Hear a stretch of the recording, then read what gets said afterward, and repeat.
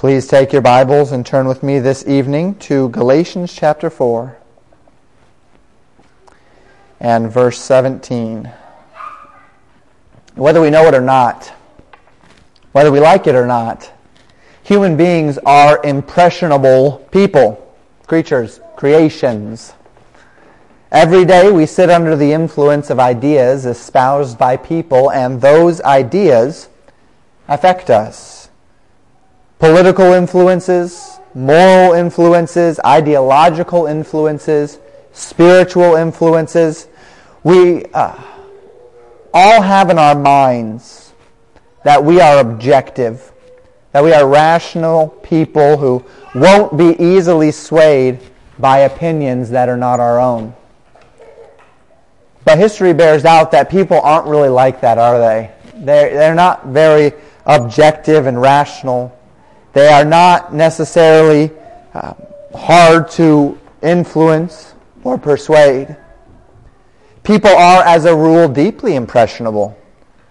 And as you think about who you are, you will find that much of who you are can be linked rather directly to others who have influenced you to become the way that you are today.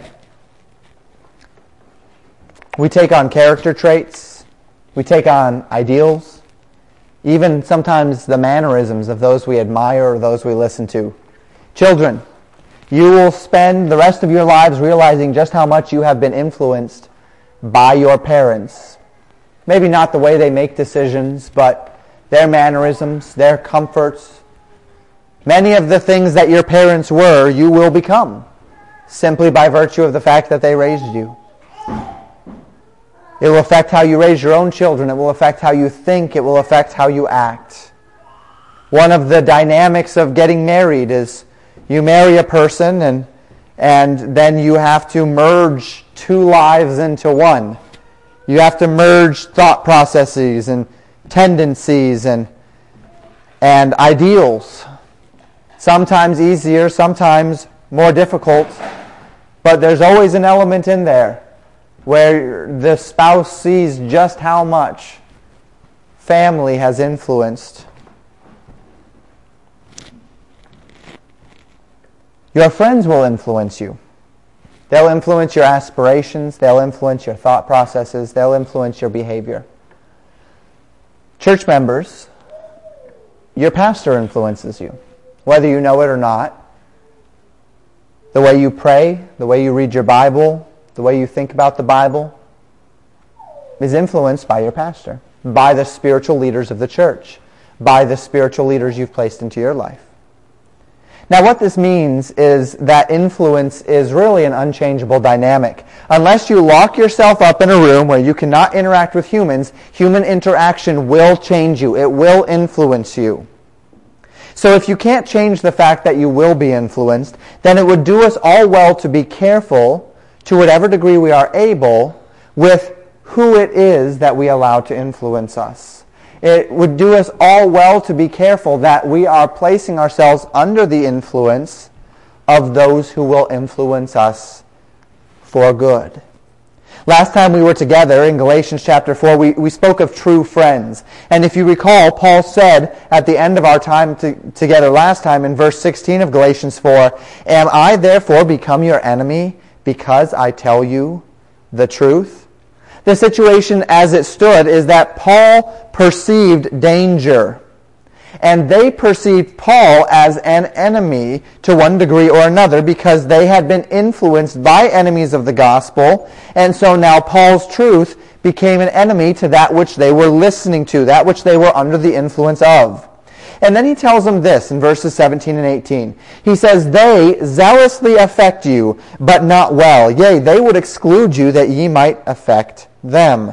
But it is good to be zealously affected always in a good thing, and not only when I am present with you." And this is what we're going to park on this evening, just these two verses, as we consider the influence of others. Now, verse 17, "They zealously affect you, but not well." This verse brings us head to head with one of those words that is largely misunderstood in the English language. It's largely misused in the English language as well, and that is the word affect with an A.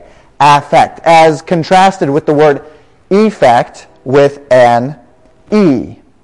Now, effect is typically used as a noun, where affect is typically used in a verbal way. You can use effect as a noun, and you can use affect in, effect as a verb, and you can use affect in a noun or substantive way. However, typically you'll find effect used in a noun form and affect used in a verbal form. And effect is typically the outcome of some action. There are some other more distant definitions, but it's typically an effect is the outcome of an action. The word affect, however, is far more broad. As we would typically think of the word affect, we would think of an affect to mean the bringing about of an effect. All right? So typically, when we are affecting something, it is acting upon something with the intent of bringing some result, an effect. And that's how we commonly think about it. But it can also have a very different meaning. The idea of affect can also mean to aim at, or to pursue, or to aspire unto, or to tend unto, to affect unto something. The idea of this would be where the natural extension would lead to the word affection. Having that word affect in there, and that idea of aiming at or aspiring unto or tending unto something. And this is the idea of the word as it is used here. That these Judaizers were zealously affecting, going after, aiming at, pursuing them. It's not that they were effecting them, although there was an effect, and they were certainly affecting them in that they were changing their mindset, but that's not what the Greek word means here. The Greek word doesn't mean to change their mindset. The Greek word means to show desire toward, or to show desire unto. And so it would be this lesser form of the word affect, where what Paul is literally saying is that these Judaizers were courting them, were flattering them with emotional manipulation, trying to make them feel great about this false doctrine. And do you perceive the contrast here? Paul has been telling them the truth. He's not flattered them. He's not manipulated them. He has been direct with them. He's been kind to them and all of those things. We've seen that already. That they were very kind to Paul. Paul was very kind to them. There was a great love there. But what there wasn't was emotional manipulation and flattery. He didn't seek to get them on some spiritual, emotional high in order to get them to be convinced of the truth. The truth can stand on its own 2 feet. He didn't need that. The Judaizers were very different. So Paul comes and he just tells the truth. He tells it like it is. He's not seeking to impress them. He's not doing all of this flattery. But the Judaizers come and they're flatterers. They're manipulative with their words. They're making these people feel great about themselves, and they are just sweeping these people along into false doctrine and into false truth. And so Paul says they zealously affect you, aim at you, pursue you, show desire toward you, court you, flatter you. They pursue you with passion. They pursue you with zeal. But the way that they do it is not well. Not well. Not unto good and not well. When faced with the decision between the plain truth and soft flattery, the human mind is tend to draw itself toward flattery, is it not? When faced with the decision between being made uncomfortable by being told the truth, by being told our deficiencies, by being told our needs, by being told what's best, or being made to feel good by having our deficiencies overlooked, or being confirmed in our wrong decisions, our flesh will choose flattery every time. But though that is what the flesh wants, we must understand exactly how damaging such flattery is to us. That false teaching and emotional manipulation indeed seek us strongly, but not for our own good. Last week we talked about what it means to be a true friend. Faithful are the wounds of a friend, we quoted in Proverbs, but the kisses of an enemy are deceitful. We do no one any good if we are lying to them in order to build them up in false ideas, in order to flatter them with false security, false hope, false happiness. We do no one any good, and this is the idea. These false teachers were zealously going after them with error. Paul says, am I your enemy because I tell you the truth? Much rather, Paul goes on to say, yea, they would exclude you that ye might affect them. Now, the idea here is that the false teacher will not just pour on you his zealous flattery, but he will do so in a manner that will seek to cut you off from other truth claims in order that he can have you for himself. See, one of the important elements of false teaching is that you have to make truth sound wrong or sound false, or you have to keep people from truth enough that they don't realize it's true, because that threatens the false teacher. Truth can stand on its own 2 feet. False doctrine can't. False teaching is dependent upon the charisma of the person saying it. It is dependent upon the flash and the emotion of the persons involved. And so the persons involved in false teaching understand that if you were to get a taste of the truth, you would recognize the emptiness of their claims. So they have to exclude you from truth. The text tells us that they do this so that you might affect them. Now, if we think of this word as to bring about an effect, it doesn't make any sense. But if we recognize that the word affect here means to show desire unto, then we understand here that they show desire to you, but not well. They will exclude you. They will shut you out from other truth claims. They will shut you out from others so that you will love them, so that you will pursue them, so that you will desire them. Having spent much time in the world of criminal justice, as I was studying this passage, an interesting similarity came to mind, and I wasn't sure if I wanted to share this, but I think I'm going to.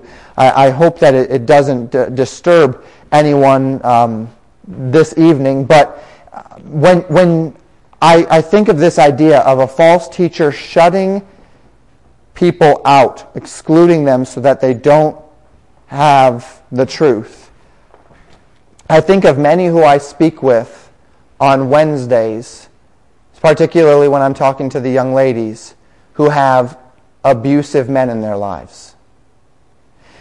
Men who don't want her to spend time with her friends, who don't want anyone or anything that he would perceive competes with his ability to receive attention and affection from his wife. And the reason why he must be so strongly involved in cutting her off from friends and family is because he knows how poorly he treats her, and that her affection will be easily turned from him if she actually began receiving love from those who are showing unto her kindness and the human dignity that she deserves, much less what she deserves as a woman in understanding biblical femininity and how men are intended to treat women. And he softens his poor treatment of her with flattery, with fits of kindness, seeking to emotionally grasp her, cutting her off, excluding her, shutting her out from others, so that she might affect him. It's the same thing with false teachers. They are emotionally and spiritually abusing, and they shut their people out from other truth claims so that you will affect them. And in many ways, that is the picture that's being drawn here. These false teachers know that what they are giving you is not true, but they give it to you with charisma and excitement.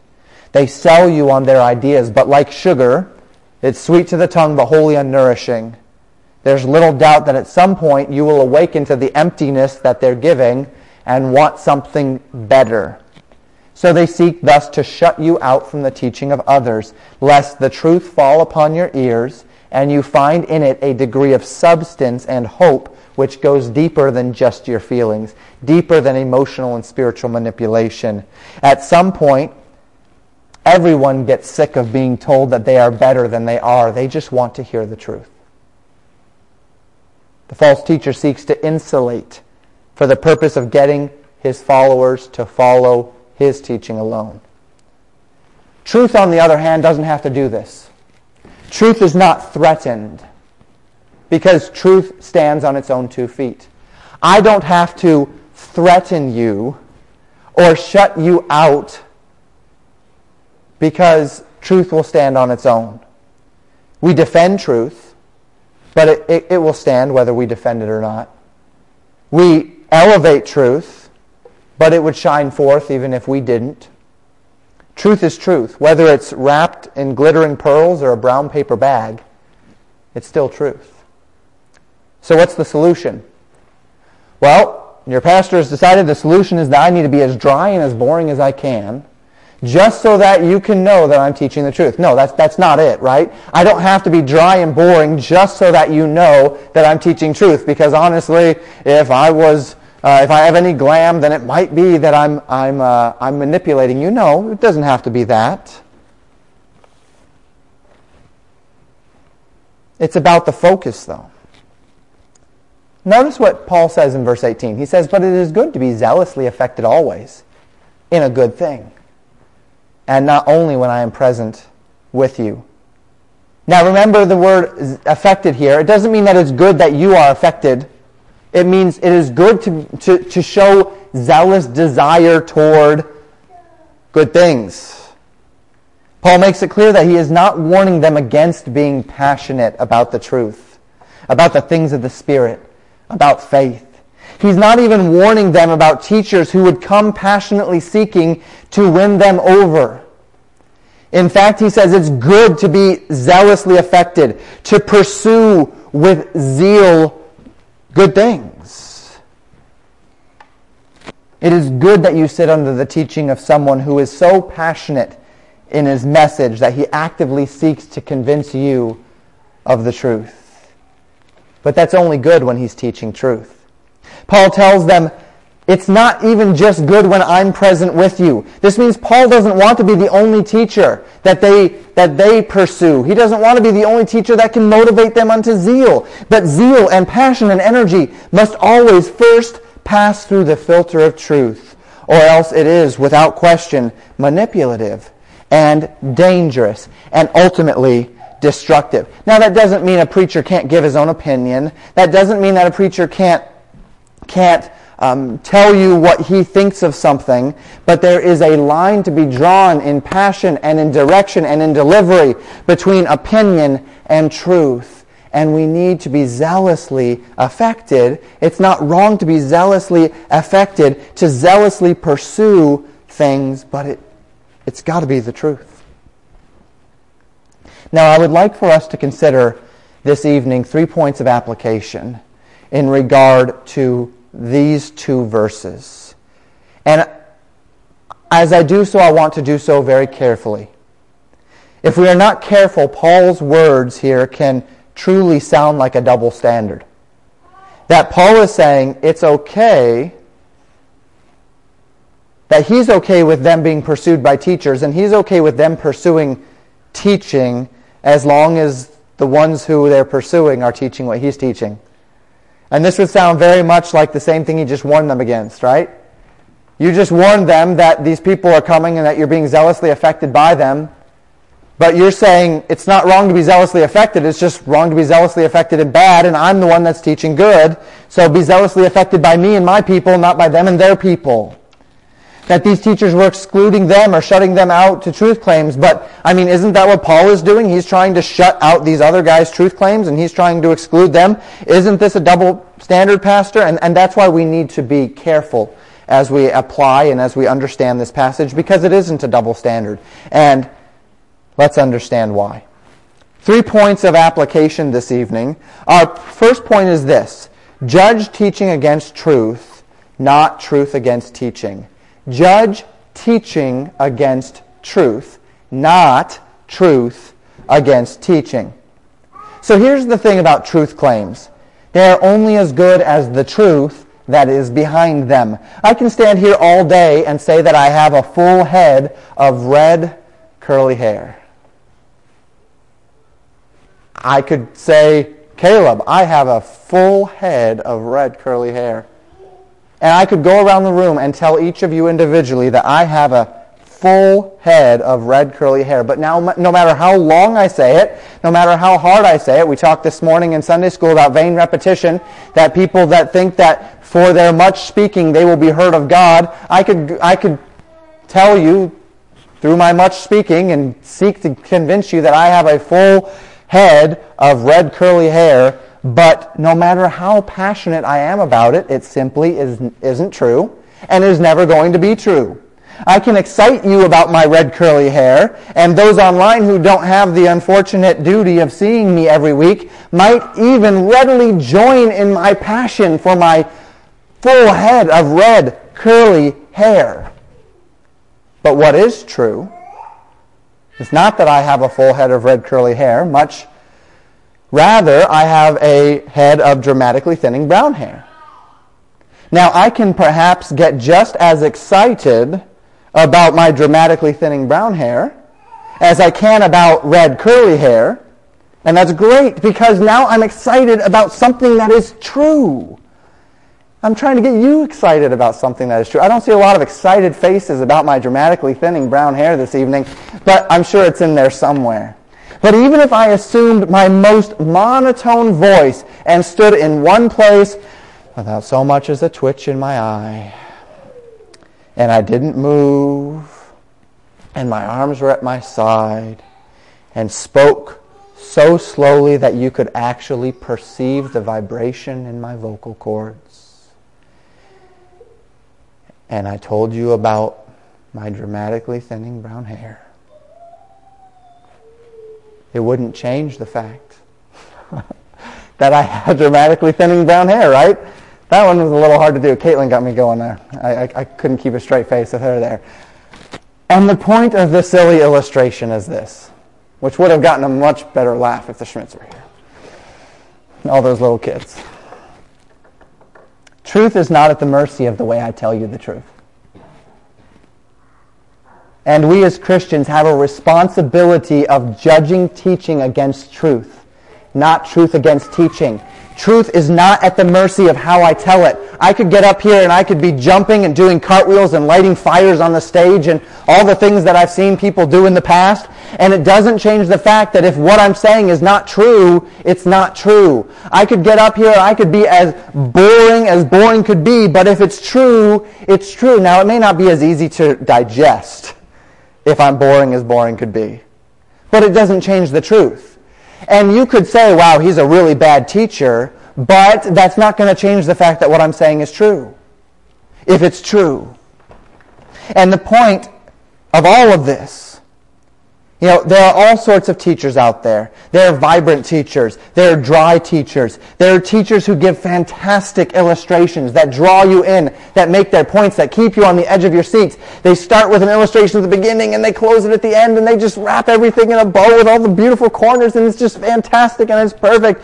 There are others that are just so boring. There are teachers who just tell it like it is. There are funny teachers. There are teachers who could get a giggle out of anyone. But teaching must be, first and foremost, the truth. Seek truth first. Then seek method. Truth first, then method. Once the teaching meets the requirement of truth, you can move to the preferences in delivery and the preferences in method, but only once it has been established that the truth is being taught. Unfortunately, throughout time, this idea has been largely turned upon its head. People have heard a charismatic teacher and they have mistaken his charisma and his passion for truth and accuracy or for substance. And because of this, much of the world has been led by the hand into the darkness of error. And Paul was regularly warning the church against this very thing, for it has been Satan's strategy from the very beginning. Do you remember the serpent? Serpent in the garden. all the way back to that serpent, there has always been a presentation, truth claims, ideas that sound good. But no matter how good it sounds, if it's not true, it's not true. Paul would say this in 2 Corinthians 11, verses 12 to 14. But what I do, that I will do, that I may cut off occasion from them which desire occasion, that wherein they glory they may be found even as we. For such are false apostles, deceitful workers, transforming themselves into apostles of Christ. And no marvel, he says, for Satan himself is transformed into an angel of light. False teachers have, since the very beginning, been masquerading as truth tellers in order to catch people in the webs of their error. They have passion. They will say the right words. They will assume the right posture. And they will preach a message full of error, changing definitions, giving partial truths, giving everything just enough to make it sound good while at the same time completely destroying the message of the truth. And Paul says it's little wonder, because Satan himself is transformed into an angel of light. You know, people always show, and we just got through Halloween not long ago, and they always show Satan. And when you see it in the movies and you see it in Halloween and such, you always see him as something scary, something evil, something bad. But that is not what the Bible says Satan does. Satan doesn't reveal himself as this hideous monster to scare people. He reveals himself as an angel of light. He reveals himself as something profitable, as something beautiful, as something marvelous, as something mysterious, as something enlightening, as something freeing, because he knows that mankind will respond to that. And it's little wonder that the Prophet Muhammad got most of his wicked false teaching from an angel.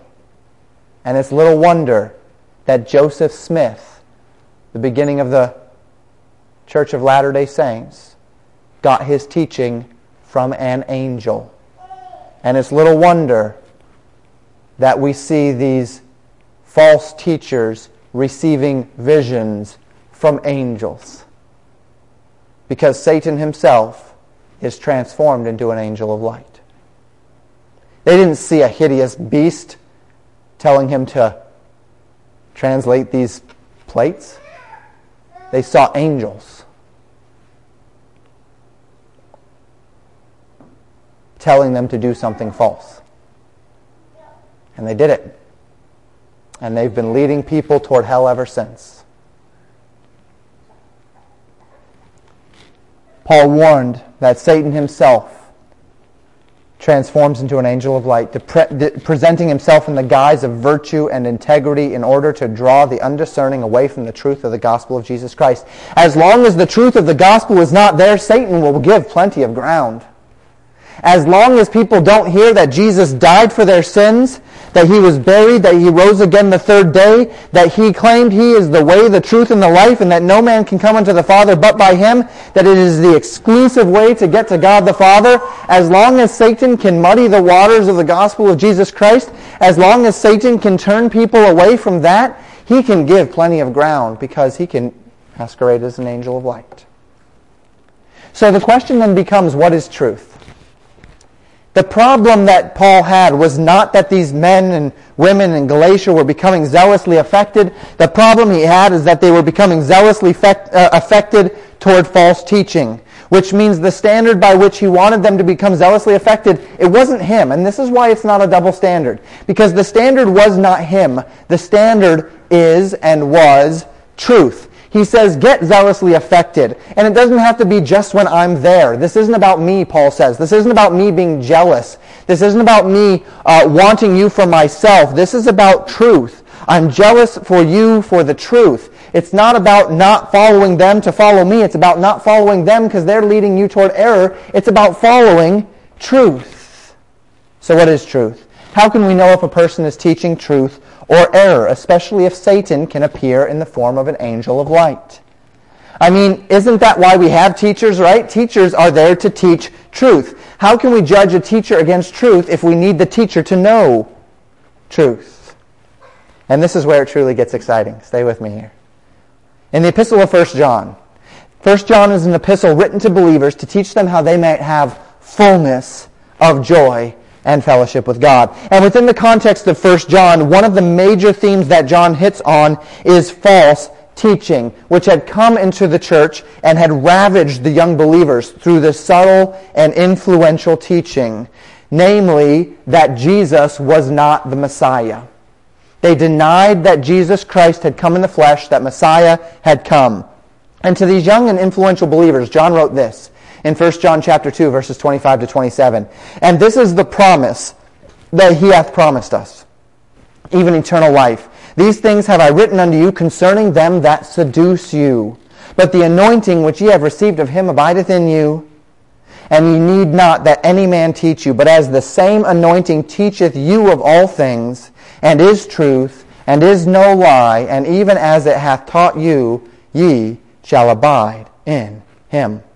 John tells them that they have been promised eternal life through Jesus Christ. And as he seeks to warn them against false teachers, he reminds them that they have an ally in this battle for truth who cannot fail them.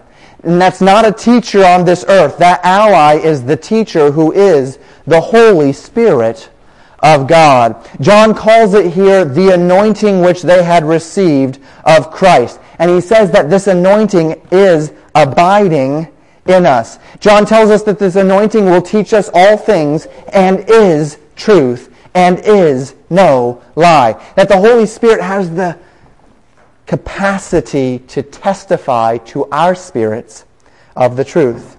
Now, this is what these verses can't mean. These verses cannot mean that we don't need teachers in the church. Because Ephesians chapter 4, verses 11 and 12 tells us this. And he gave some apostles, and some prophets, and some evangelists, and some pastors and teachers for the perfecting of the saints, for the work of the ministry, for the edifying of the body of Christ. So we know that these offices that have been given by God specifically for the purpose of perfecting the saints, for the work of the ministry, and so that the body might be edified of itself in love. So we know that this is not saying in 1 John chapter 2 that we don't need teachers. And since we know that's not what it means, what does it mean? Well, it means that one of the Holy Spirit's primary ministries in your life as a believer is to testify to your spirit of the truth of the Word of God and apply this truth to your hearts. I thank the Lord for this. I'm not trying to toot my own horn this morning, but this evening. But this morning, I was talking to one of the ladies in our church, and we were talking about what I preached this morning, about vindication, about revenge. And as we were talking, we were talking about how difficult that can be to not be vengeful and to be forgiving and all of these things. And she said, but I know it's true. She said, you know that little bell that rings in your heart when you hear something and you know it's true and it just rings like, yep, that's true. She said, that happened this morning. She said, I know it's true. It's in the Bible. We read the Bible and there was just that little ring. That little ring, what she was attempting to describe there, that little ring that says, yes, that's the Holy Spirit testifying of truth. That's what that is. I love it when I read, when I get that. I love it when I'm reading a book and that happens. I love it when I'm listening to a sermon and that happens. When there's that little ring that the Holy Spirit is testifying, saying, yes, what this is saying is true. Yes, it is true. That's the Holy Spirit testifying. We call this the doctrine of illumination. That the Holy Spirit is actively illuminating the Word of God and giving you as a believer the capacity to understand spiritual things. Now, what illumination is not? Illumination is not man's word ringing true. Illumination comes when you hear the Word of God and you hear the teaching of the Word of God, and the Holy Spirit is illuminating you to the meaning of Scripture. Illumination is tied to Scripture. So that I can't, you're not going to feel the ringing in your heart when I tell you that I'm a dramatically thinning, brown-haired man. It's true, but it's the whole. You don't need the Holy Spirit's illumination to notice that, and that's not the idea of the illuminating of the Holy Spirit. He's not there to illuminate you to the truth of politicians' words or to illuminate you to the truth of statements about physique. He's there to illuminate you to the truths of the Scripture. So that when a man comes to you and he opens the Bible and he says that the Bible is saying something and it's just not ringing true. There's nothing there. It's contradicting other Scriptures. He's making his point, but it's just not right. And then there's the times where a man opens the Scriptures and he takes you from passage to passage, and it becomes very clear from the Word of God as the Holy Spirit is teaching you that that is truth. That's the illuminating ministry of the Holy Spirit. And I make that point specifically. The revelation is not from the Spirit. It is from the Word of God and illuminated through the Spirit. Okay? You are not receiving new revelation when you're being illuminated. The Holy Spirit's illumination is directly tied to the Scriptures. As truth is proclaimed, the Spirit of God confirms in our hearts that it is consistent with the revealed Word of God. As error is proclaimed, the Spirit of God warns our hearts of the inconsistencies with the revealed Word of God. And this means we need to be getting the Word of God into our ears and before our eyes and into our minds and into our hearts, because the better we know the Word of God, the more resources we give the Spirit of God to teach us and to guide us through this life. It may be that a person falls into error not because he's not listening to the Spirit of God, but because he doesn't know the Bible. And if he doesn't know the Bible, then what does the Holy Spirit have to illuminate unto him? You got to know the Bible. So point number 1, judge teaching against truth, not truth against teaching. Point number 2, seek protective teachers, but guard against hyper-protective teachers.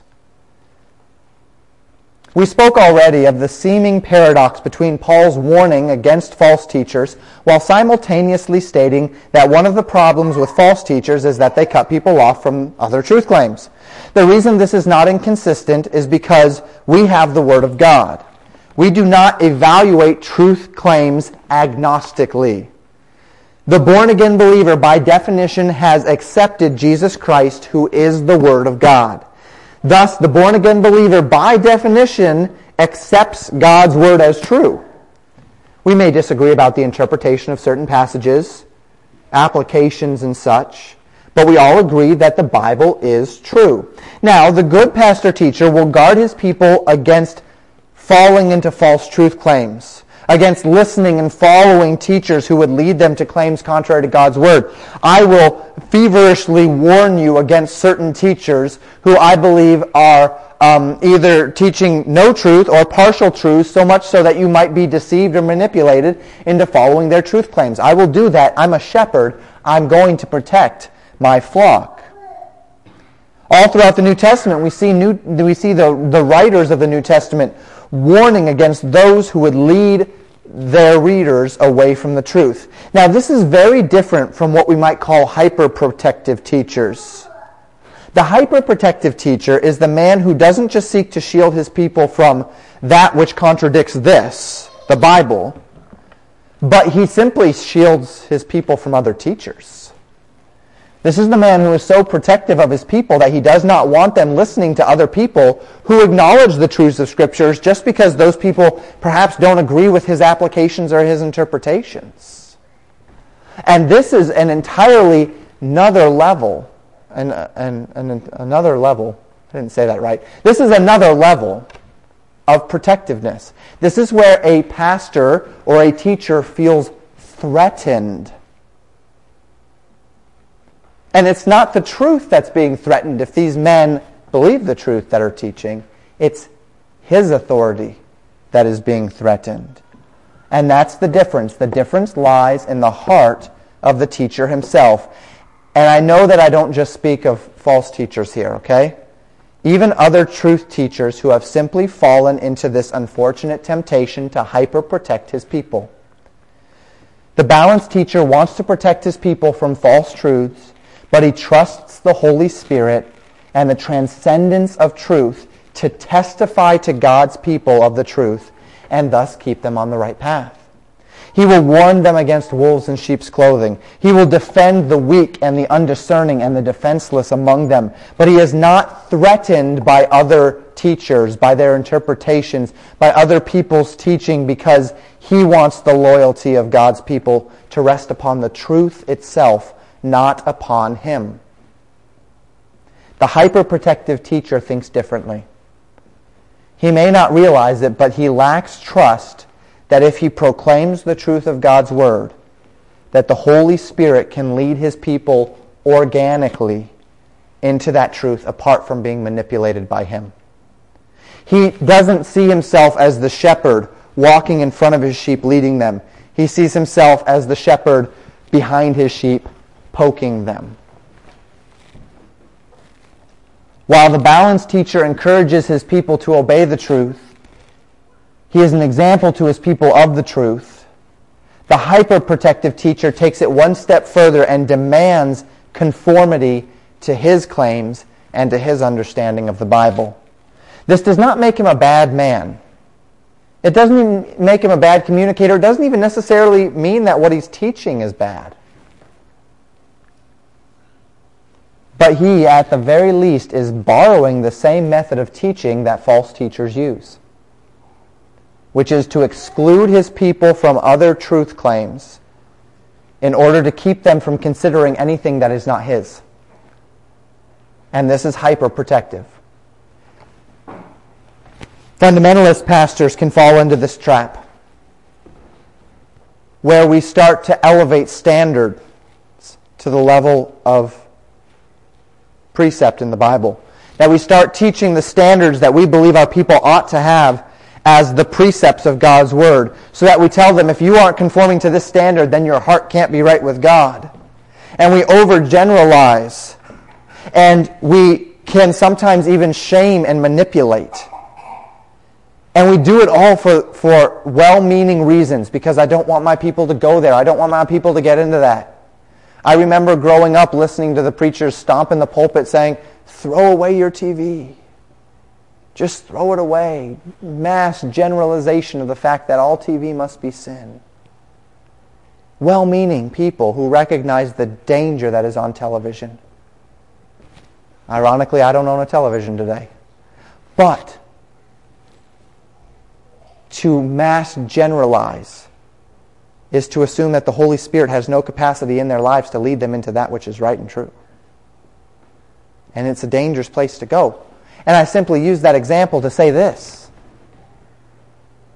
Even good, godly men who love their people, not false teachers, not even false doctrine, can use this tactic.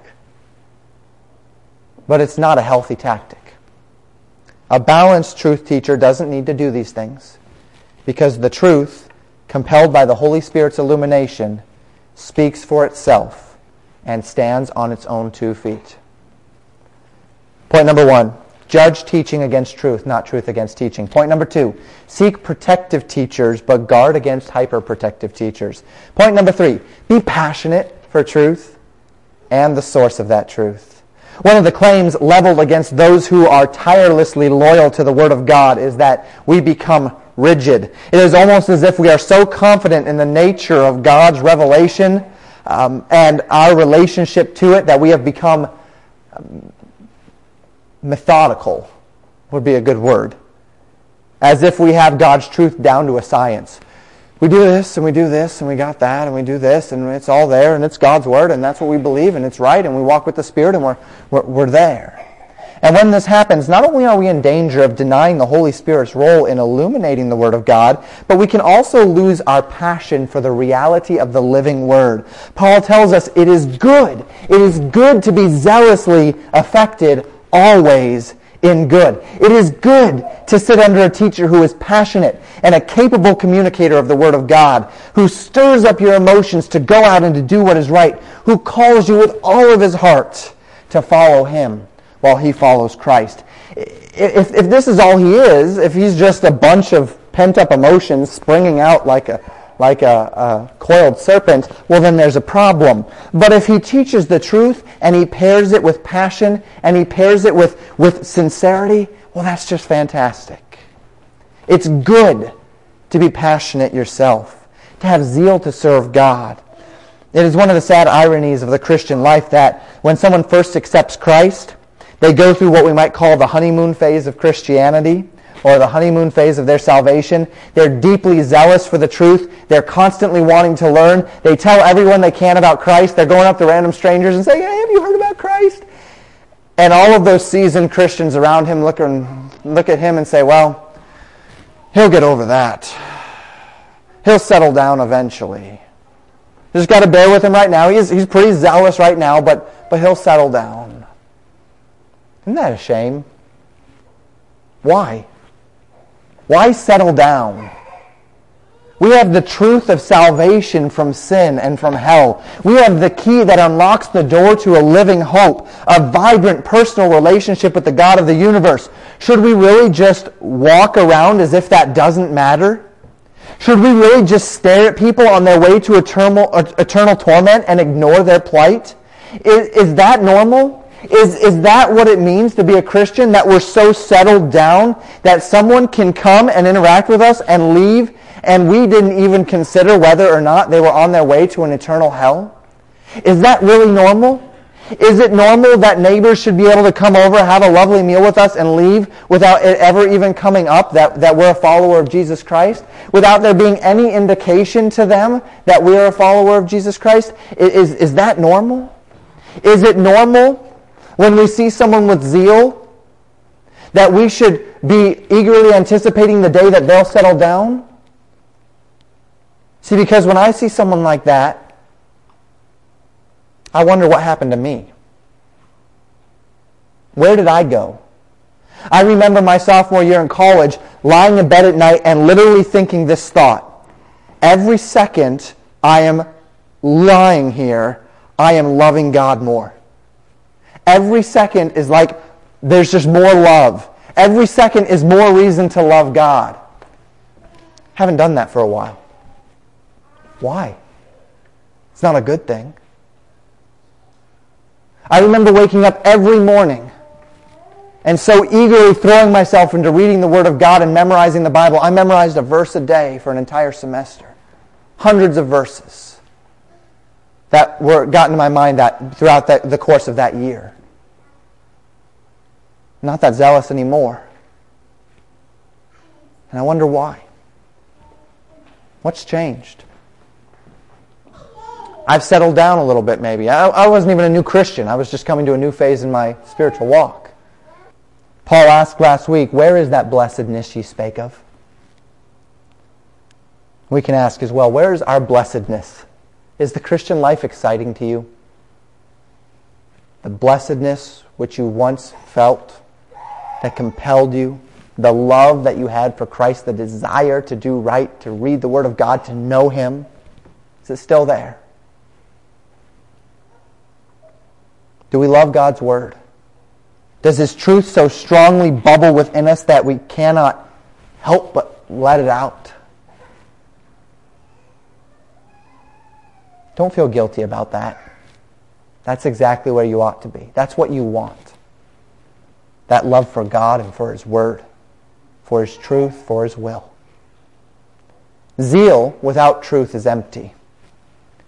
Truth without zeal is no less true, but it's not meeting its potential.